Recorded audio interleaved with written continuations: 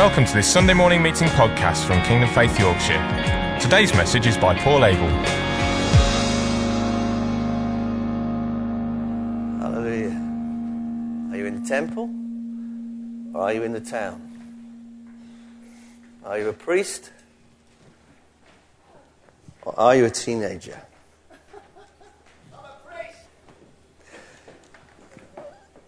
Mary wasn't the only one to have a surprise visit around the time that we remember. The other person that received a visit from an angel.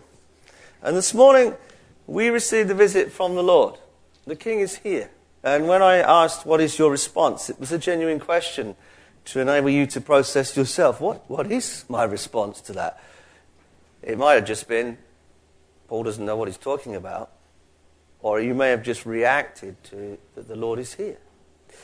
And this question, are you in the temple or are you in the town? Are you a priest or are you a teenager? It's an interesting question when you know the context of how I'm asking it. And to be fair to you, Robin, you can't possibly have known. But let's start in the temple with the priest. His name's Zechariah, and I think it's really important that we get that the scripture does not say he's a bad guy. It doesn't say that at all. In fact, it says the opposite. Luke writes quite clearly that he's a priest named Zechariah in the priestly division of Abijah, and his wife was a descendant of Aaron. He's giving all the good quality Jewish qualifications to be what he is. And Luke's very careful to write that. Both of them were righteous in the sight of God, observing all the Lord's commands and decrees blamelessly. I mean, that's quite something to have written about you in Scripture. I don't live up to that standard. So we have to be careful when we look at this story that we keep that context. Because often we are in the temple rather than in the town. Often we are the priest rather than the teenager.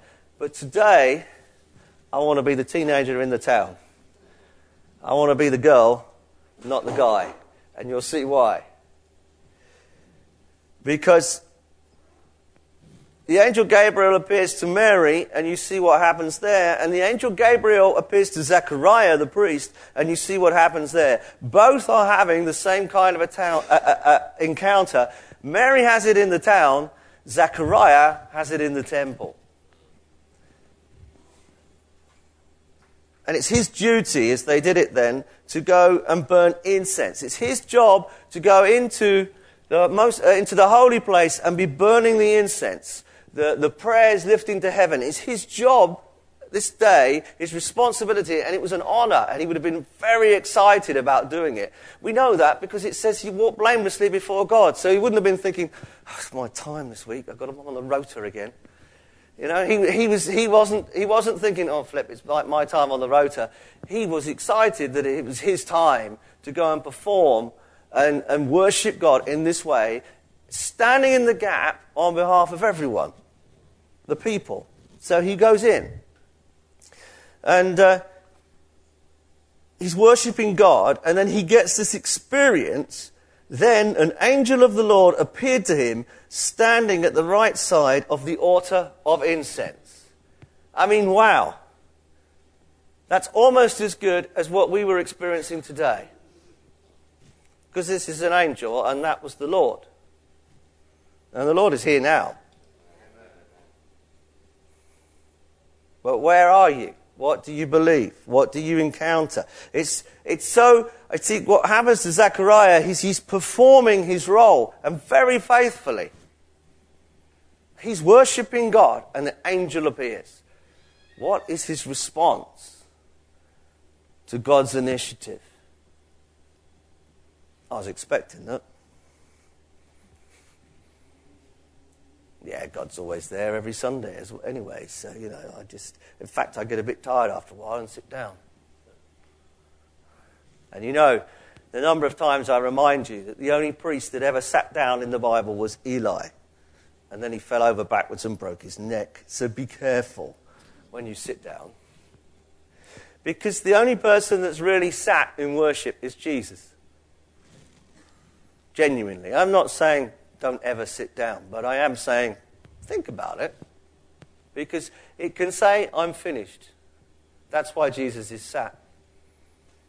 He's finished in his work that he had to do. And I know some of us can't stand, and some of us can't stand for very long. That's not what we're talking about. It's what's actually going on in our hearts. But it's actually what's going on in our hearts when we sit down as well. When you were worshipping today, did you leave space for the miraculous? Were you expecting the miraculous? Yes. Could an angel of the Lord appear at the front here? Yes. I mean, many stories there are of people saying they've seen angels in this building. I never have, but there are many stories of. But maybe one would appear and we'd all see it absolutely, yeah, that's there. I mean, these spiritual encounters always puzzle me. It's like when the metal melted out of that lady's arm. You know, some people saw the metal drips puddling onto the floor there on the wood. Others smelt it, that strong burning metal smell.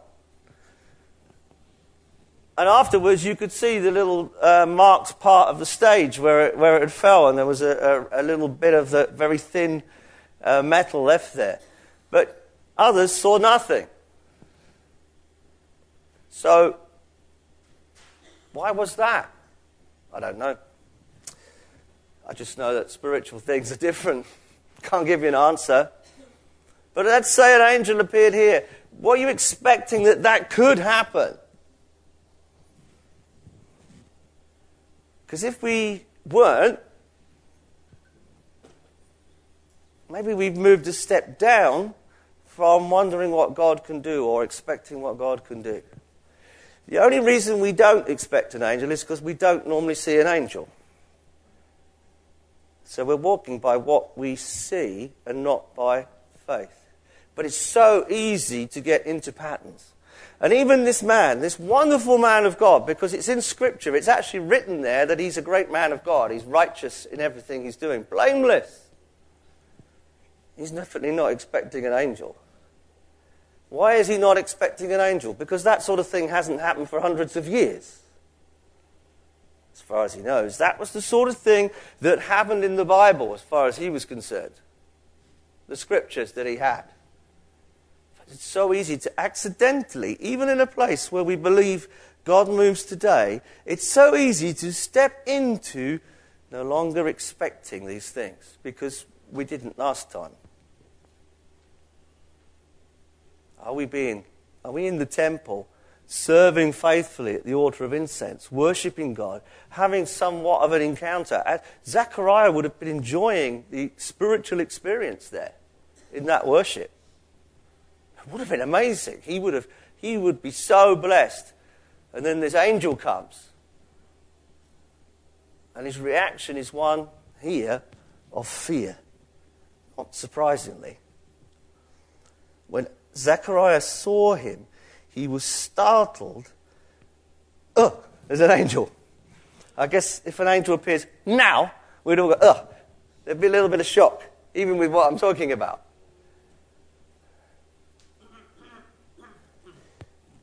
Zechariah saw him, he was startled and gripped with fear. But the angel said to him, don't be afraid, Zechariah, your prayer has been heard. Now, I'm not going to go fully into the story today, because that's not what I'm looking at. But he tells him about how he's basically, or his wife, is going to have a baby. It's a very similar message to the one that's going to come to Mary in the town, the teenager in the town. But he is actually in the place of encounter. He's the one trained for this. He's the one that's had the teaching for this. And yet, at his point of, shall I walk by faith? He falters. I don't think the Bible is condemning him for faltering at all, but he falters. Zechariah asked the angel, how can I be sure of this? Doesn't sound that unreasonable to me. But the angel Gabriel sort of looks at him and says, I'm Gabriel, duh. I've come from the Lord to give you a message. That's how you can be sure.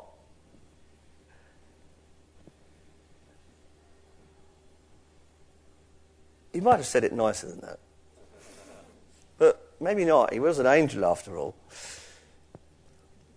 In other words, Zechariah in this situation, he's doubting this word that's been given to him. How can I be sure of God's word? He says. And something strange happens, because Gabriel tells him that I stand in the presence of God and I've been sent to give you this good news. And now, he says, you will be silent and not able to speak until the day this happens, because you did not believe my words, which will come true at their appointed time. Be excited that his unbelief made absolutely no difference to what God was going to do. Amen. God can work through all our unbelief. But also look, that what happened was he could no longer speak the word of God himself. He couldn't even speak ordinary words. He had lost an element of what he was actually there to do. He could no longer worship and minister. And when we lack faith for the word God has given us, we withdraw from that encounter with God and that presence of God and experiencing the power of God, because we can no longer speak his word with authority. Let's look at Mary, where something different happened, and you'll see what I mean, if you don't quite get it yet. So the angel appears before Mary. So it says, in the 6th month of Elizabeth's pregnancy, God sent the angel Gabriel to Nazareth, a town in Galilee, to a virgin pledged to be married to a man named Joseph, a descendant of David. The virgin's name was Mary. So we're in the town now. It doesn't. I wish in a way it did say what she was doing, but you get the impression she was just doing what you do in town. She was probably doing a washing, because that took a long time then, or something similar. She was doing something very ordinary. She wasn't actually, like Zechariah, in the place of encounter, particularly for that Jewish mindset. And the angel says to her, "Greetings, you who are highly favoured. The Lord is with you." Now, I don't know about you, but what would be more surprising, encountering an angel here, or the presence of God here, or on the high street? Let's say you're walking down St. Nicholas Street, and there's an angel there who says, "Greetings."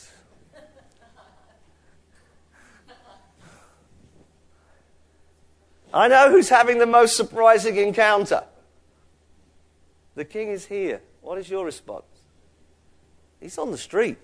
He's on St. Nicholas Street. He's on St. Thomas's Street. There's no doubt about it.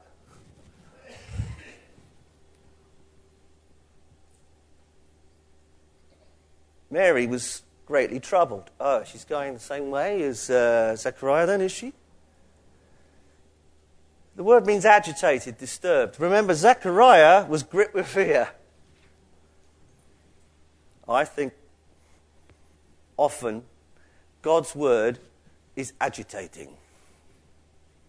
You get something from God, it disturbs you. It's supposed to. God's word rarely says everything you're doing is fine, just carry on.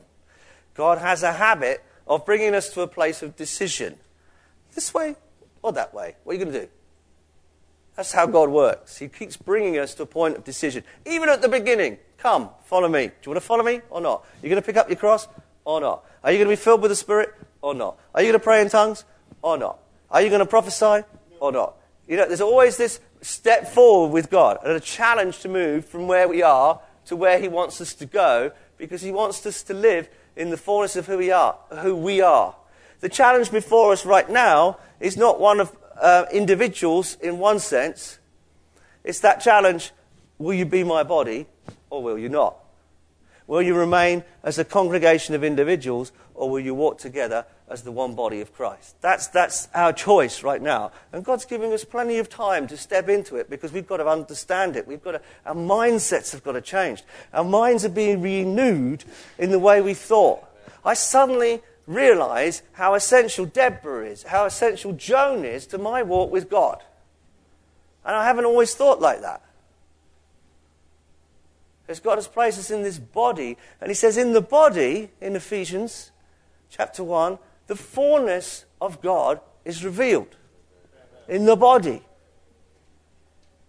That was his plan. Because you can only see the fullness of God in the body. Why can't I see the fullness of God in Pete? He's incarnational. He's full of Christ and Christ is full of him. He's walking around. Jesus is here. So why can't I see the fullness of God in just Pete? Because I can't see the fullness of God in just Jesus. Because Jesus is not just Jesus. God is Father, Son, and Holy Spirit in a Holy Trinity community. And then Jesus even has the audacity to reveal to us in the Bible that you can only see the fullness of him in the body. So I can't see the fullness of everything of Jesus in Pete, handsome though those chiseled features are. Because he's only one person. And God is not one person. Sally, keep controlling yourself.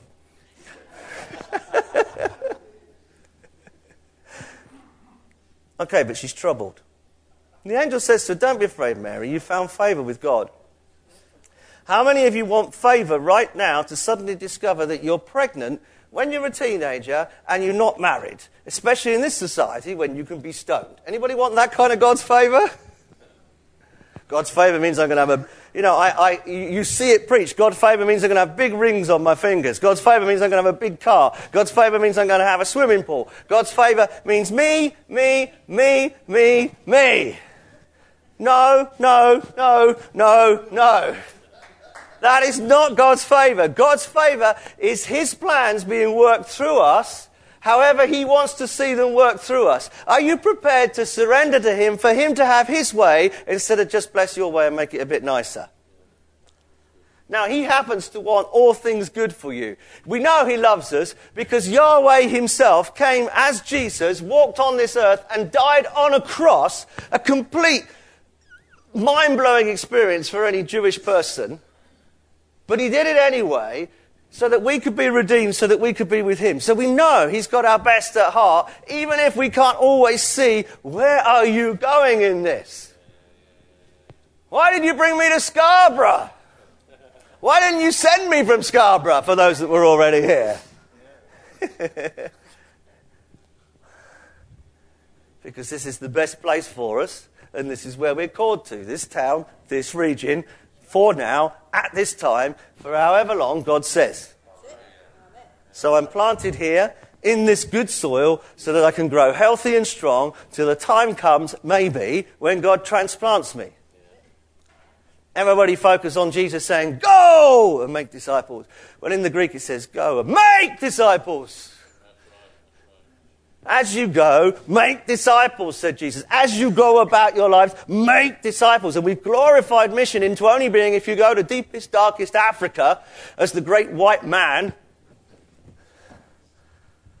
full of the civilization of the mighty West, that's mission.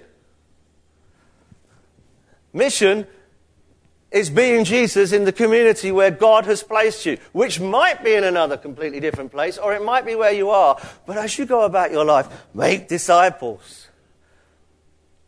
I've met too many Christians who think they're not living as God has called them because they've never goed. And it's because there's been that emphasis. It used to be at the back of the church in Horsham, and praise God it's gone. Go! In a big letters. As if everybody that wasn't going was failing in some way. And actually the emphasis in Greek is on make. Interesting, eh? I'm not decrying missions in the traditional sense at all, really. Except if it is the mighty white man of the West taking it to the third world, because that's rubbish. In fact, the developing world sends far more missionaries these days than the West is doing at all. And they're coming back to bring the gospel back to those nations that need them. Hence the huge African churches, even in our nation. Anyway, what about Mary? Mary asks a very similar question at first glance. And you think, so why isn't Mary struck dumb until it happens? Because the angel tells Mary, you're going to have a son, he's going to be called Jesus, he's going to be the Son of the Most High. I mean, it's similar. There's going to be a baby. But Zechariah is a priest, he's got a wife, he's married, he's not even got to have the baby. And, I don't really know what that's like, but I know what my hand was squeezed like. He's not got to have the baby, and it's what he's always wanted. It's what he's been praying for. And he's like, how could that happen? I'm too old. It's not going to happen now. Mary, she's the teenage girl who's not married, who could be stoned for getting pregnant. So it's similar, but Mary's situation is much worse. Mary's situation is in the raw. She's in the town. She's encountering God where she is in her daily life, not just in the Sunday meeting. That's good. But she's not so totally thrown, because she just says, how will this be since I'm a virgin? And there's that sense in her, you pick up here, and the way the angel responds is, she's not saying, that's never going to happen. She's saying, how's that going to happen? Do I need to go and get a bloke? She's just trying to work out what she's got to do next. We know that by our response later on. She's looking for how to make the next steps of obedience to walk in this word. You see, asking God how is a good question if it's coming from the sense of, that's a great word, God, how do I walk in that? Show me. Yeah. Show me the next steps to take. Yeah. That's the question Mary asked. So you don't want to be a Zechariah, you want to be a Mary. You don't want to be the priest in this situation, you want to be the girl. You don't want to be in the temple, you want to be in the town. In answering to my original question. Because that is the place where someone, this girl, responded in faith to the word of God that came to her, even though it was potentially about to destroy her life. And yet it was the favour of God, because it would lead to humankind being restored in relationship.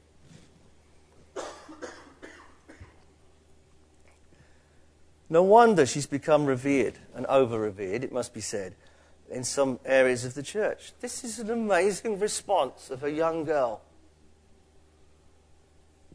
If the church was like this, revival would be here now. It's like, I'm going to go for that. What do you want me to do? How do I do that then? What's my response, God? And the angel answers her question. Well, you haven't got to do anything, actually, Mary. Basically, he says to her, the Holy Spirit's going to come upon you, and the power of the Most High will overshadow you. So the Holy One will be born and will be called the Son of God. By the way, Elizabeth, your relative, is going to have a child in her old age, and she was said to be unable to conceive from the 6th month, for no word from God will ever fail. In the older version, I mean, that's a good quote there. You could put that one on your fridge. For no word from God will ever fail. It might not work out how you expected it to, but it won't fail.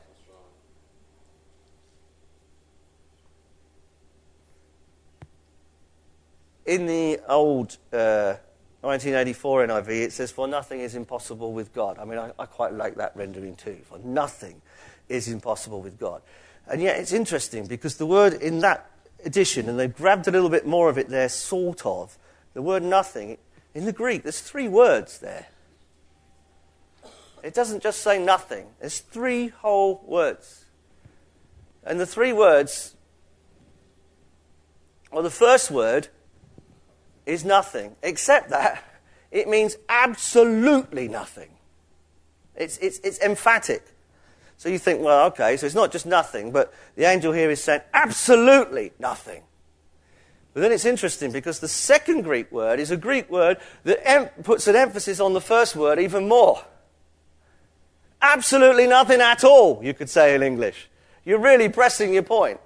Gabriel is really pressing the point. Absolutely nothing at all. But what's the third word then?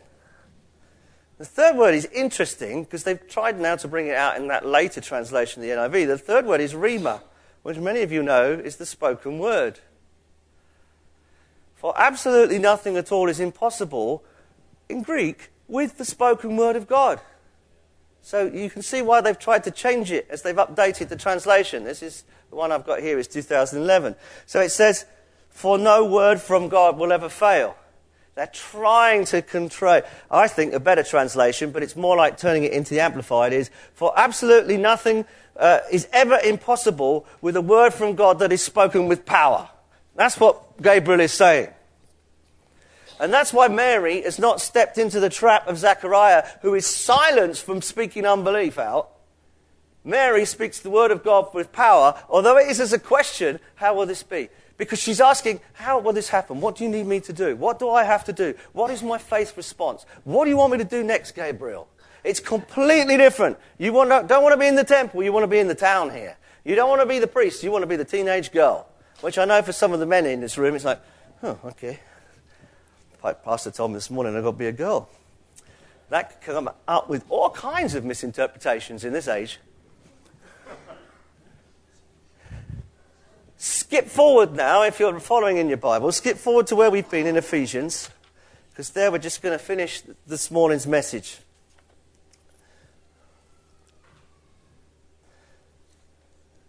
Because we've got to bring it back into what God is saying to us now. Because the same question, not, I can't see how that's going to happen, that'll never happen with us lot, but how do we make this happen, Lord? What do you want us to do? How do we respond to this word, Lord, that you want us to be one body?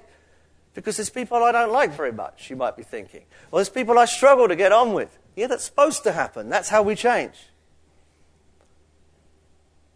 Somebody was talking to me this morning about a Christian they'd met in a coffee shop who said, they asked them, well, are you part of a church? And they said, oh, yes. I don't know how many, let's say 5. There's about 5 of us, and we all meet in our living room. And there's great unity. That's not church. Well, there is unity.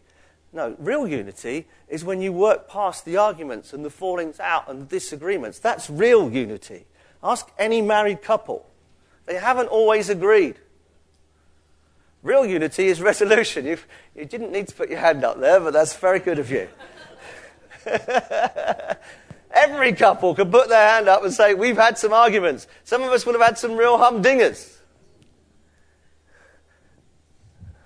A friend of mine used to say, well, I always knew I couldn't get divorced, but sometimes I did think about murdering her. You know, Kate and I, personally, in our walk with one another and with God, have come right to the brink of stuff God, stuff everything, we're getting divorced. We have, because the argument grew so bad, the enemy got in so much that we virtually could not stand to be in each other's presence. Kate was challenged by our pastor at the time. He said, well, do you love Paul? And she said, no. And he said, well, can you let God challenge you to want to love Paul? And she said, no, I don't want to love him. I'm not telling you anything that we don't tell publicly on the marriage course. But she got to the point before God where she said, well, how's this going to happen, Lord? Because I know that's not what you want. And God said, I want you to start to want to love him again. And that's where she started. Not I want to love, I want to love. But when Elvis was on stage on Friday night singing that song, I don't think it was much of a secret that it was me. When I was singing it,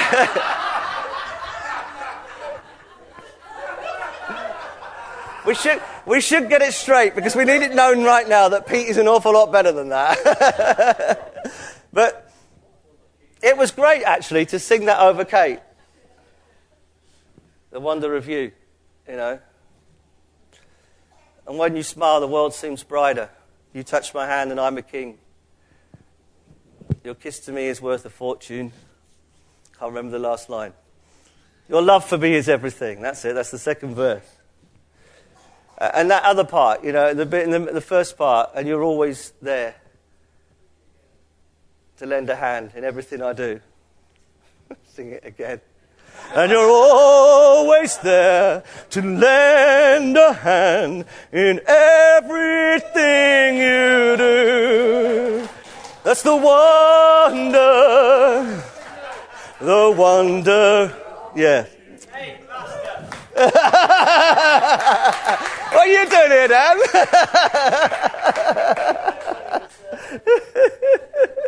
We're not letting him on as Freddie Mercury again. I can't cope with that. No. Yeah, it was genuine, and it was lovely how everybody clapped and cheered when we danced together, because we've been married 30 years and we love one another. That's why when people are wanting to break up, I do understand how desperate it is, and I do know how God can reverse hopeless situations, because I was in one, or what seemed like one.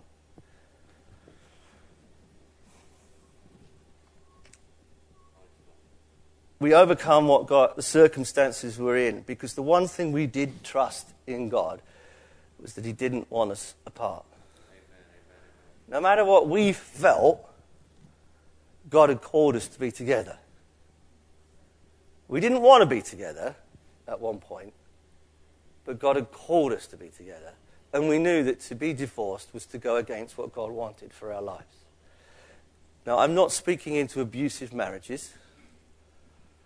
And I'm not speaking against anybody that has been divorced, for there is no condemnation for those who are in Christ Jesus. I'm not doing that at all. But when God speaks, our response is, how can that happen? Or we can come under a kind of, that's never going to happen. And because of what I've been through, because of who I am, because of the circumstances of my life, I'm never going to see that fullness of God. It's a kind of, not even a kind of, it is a victim mentality of, I'm never going to be good enough. I'm never going to be back, even in that place I was once. God didn't make a mistake when he chose you and called you to be part of this body. It was not a mistake. You might not personally understand what he's doing right now. It might be brilliant, it might be not brilliant, but I can promise you that God will bring you through. I thank God that Kate and I stay together. And I'm such a blessed man with 3 beautiful grandchildren and a wonderful daughter-in-law. I mean, we had the children when this all happened, but to be together in all of that, to be together as a family this Christmas, I am blessed. But I know God can redeem every situation, but his plan for you is good. It might be impossible to see sometimes. It's been impossible for me to see sometimes. As we drove to Horsham to take up our places at the Bible college there. I'd been a head teacher. Kate had been a PA. We'd given up those jobs. We'd given up our house, or tried to. We were having trouble selling it, but that's a whole other story. And we were driving down the M1, and the one thing we were certain was that God had said to us, you will do everything that I give you to do. Our only question was to be how. We just stuck a caveat in there, because we said we'd do everything we were asked to do except work with children. Teenagers didn't even come into it. They were just another planet. We didn't say no to teenagers because that was impossible. But we weren't going to work with children. We'd done that. We'd been there. We'd had enough. I'd done the teaching. It was time to move into what God had told me was going to happen with my life. I would be leading a church.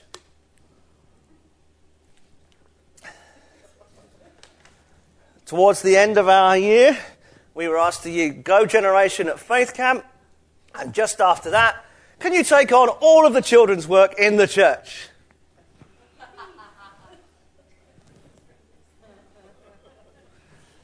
Okay.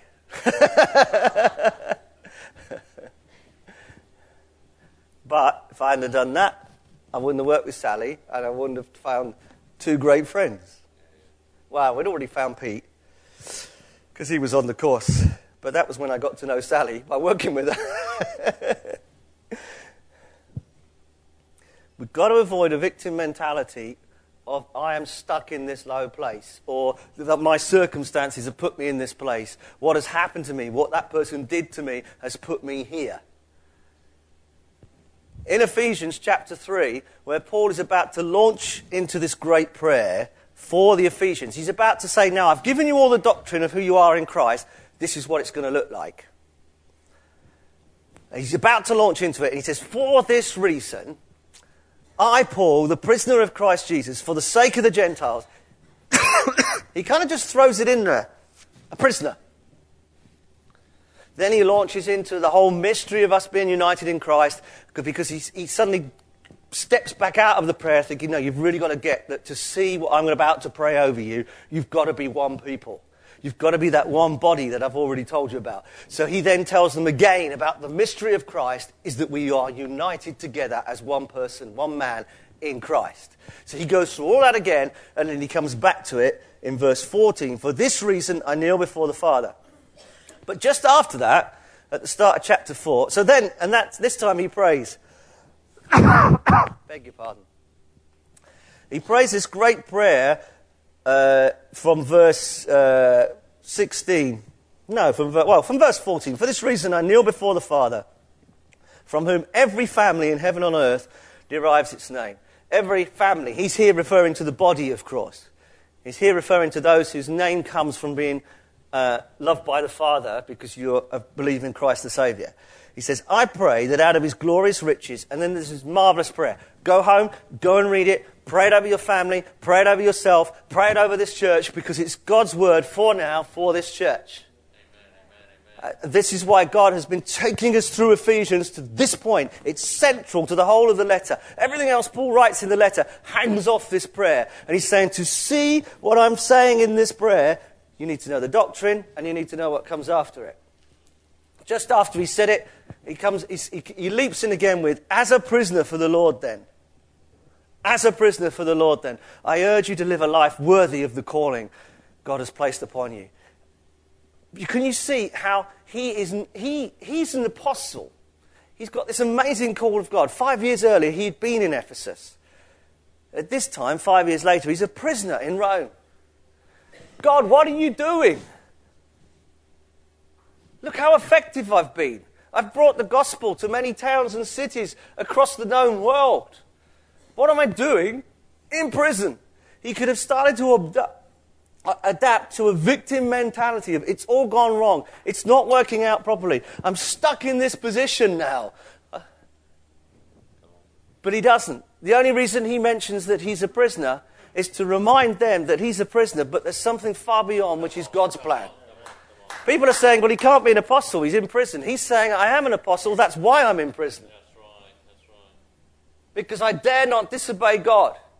When he said, how, God, he knew he was going to go to prison. Go and read the book of Acts. You'll see, he knew this was going to happen. He knew that's where he was going. It seemed a complete nonsense. How was he to know that 2,000 years later we'd still be reading his words? He was just writing a letter. As an apostle to his people, now it's still read regularly. There's no other words of an ancient person read by so many, so regularly, all the time. That's Paul. He's the greatest philosopher there's ever been. He's the greatest scientist there's ever been. He's the greatest literary person there's ever been, in sheer terms of the amount of people who are still studying and reading his word and have studied and read his word throughout history. Sure, there's some other great well-known philosophers. Socrates, Plato, those guys. But who's studying them all the time in groups around countries everywhere in the world, trying to determine their lives by reading those words? There are some, but nothing like Paul. And he's in prison. But he's not going to take on board his circumstances. They were pretty powerful circumstances. Chapter 6, he talks about being in chains. He's writing this in chains, in prison. And yet, what he's doing is going to endure for thousands of years. And it's because his view has changed from this world only to one of eternity. He knows that if he is executed by Nero, who's emperor by this time, in his 60s, so he's about 60 odd, we think, at this time, he could be thinking, well, I've got another good 20 years in me yet.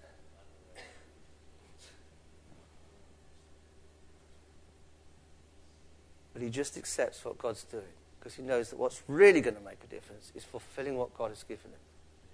Because what we have for now is wonderful. I love this life. But actually, we live for eternity. This is just a glimpse that we're living in. And we will have great victories, and we will have what seem like great failures. We will celebrate and we rejoice, and we will mourn and we will cry. But our question must always be, how, Lord? Are we going to be in the temple or in the town? Are we going to live out our lives before God everywhere? Or is it just a Sunday morning thing that needs everything to be going right? Because if it is, you're going to be disappointed. As a prisoner for the Lord then, and this is the last bit. He uses the example of a prisoner. I urge you to live a life worthy of the calling you've received. And it's interesting, I looked this verse up in the Amplified, and it says this: to live a life that exhibits godly character, moral courage, personal integrity, and mature behaviour. I think the Amplified has completely missed the point. Sure, that is a worthy life. But what does Paul say is a worthy life? Because he gives an example. And that's a good example, godly character, moral. Who could say that's wrong, really? You can't, except that Paul doesn't focus on that here. Live a life worthy of the calling you have received. And you have received a calling. In fact, the actual Greek word is not about living a life worthy, it's about walking worthily. I like that because you're practically doing it.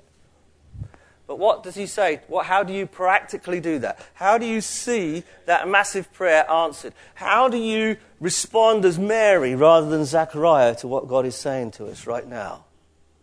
Because I don't want to be silenced. I don't want my words to lack the power that God intends for us to do. Someone asked me in the lobby today, they were talking about how can we see more miracles? How can we see revival? God is telling us. He's showing us. He's been telling us over the years, but it's becoming highlighted and highlighted and highlighted. This is how. This is what I'm saying to you. How do you see revival? Be completely humble and gentle. Well, don't we just pray lots? Well, it says here, be patient with one another, bearing with one another in love. Make every effort to keep the unity of the Spirit through the bond of peace. It's a community thing. Living worthy isn't just about having moral courage and personal integrity. It's about how you live with others. Amen, amen,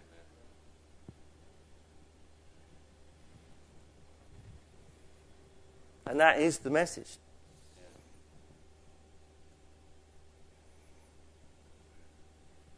Before Paul prayed that prayer, he had to remind them, this mystery is that through the gospel, the Gentiles, that's us, are heirs together with Israel, members together of one body, and sharers together in the promise of Jesus Christ. As I said earlier, the MP's wife, Maureen, she said they love coming here because it's such a wonderful community. She said it really stands out. You don't see this in many places. She's seeing it. It is here. It's growing. God's changing us. Are you going to be a Mary or a Zechariah? Are you going to be in the town or in the temple?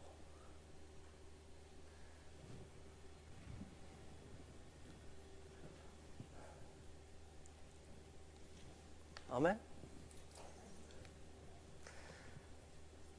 Do go away and pray that prayer that's here.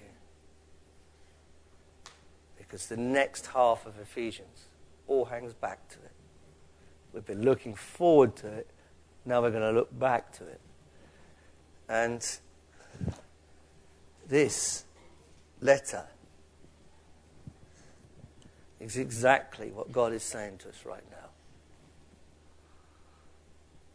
You can go and read at the beginning, instead of to the Ephesians, to the Scarborians. It was a letter Paul had wanted circulated. I don't think he knew quite how much it was going to be circulated, but he wanted it circulated because it was written to Christians. But there are certain now times in the Lord. This is one of them. This is what God is taking us forward. Let's be asking that question, how? What is my response as part of the body? What do you want me to do? I can look at the other failures. I can look at the other successes. But actually all God wants me to do is, how do I do? What do I do, Lord? How do I move forward so that we move forward into the fullness of what you have for us? God bless. Have a great week. Have a great week. Thank you for listening to this Kingdom Faith podcast. We trust it's been an encouragement to you. For more information and resources by Kingdom Faith and for our other audio and video podcasts, please visit kingdomfaith.com/Yorkshire.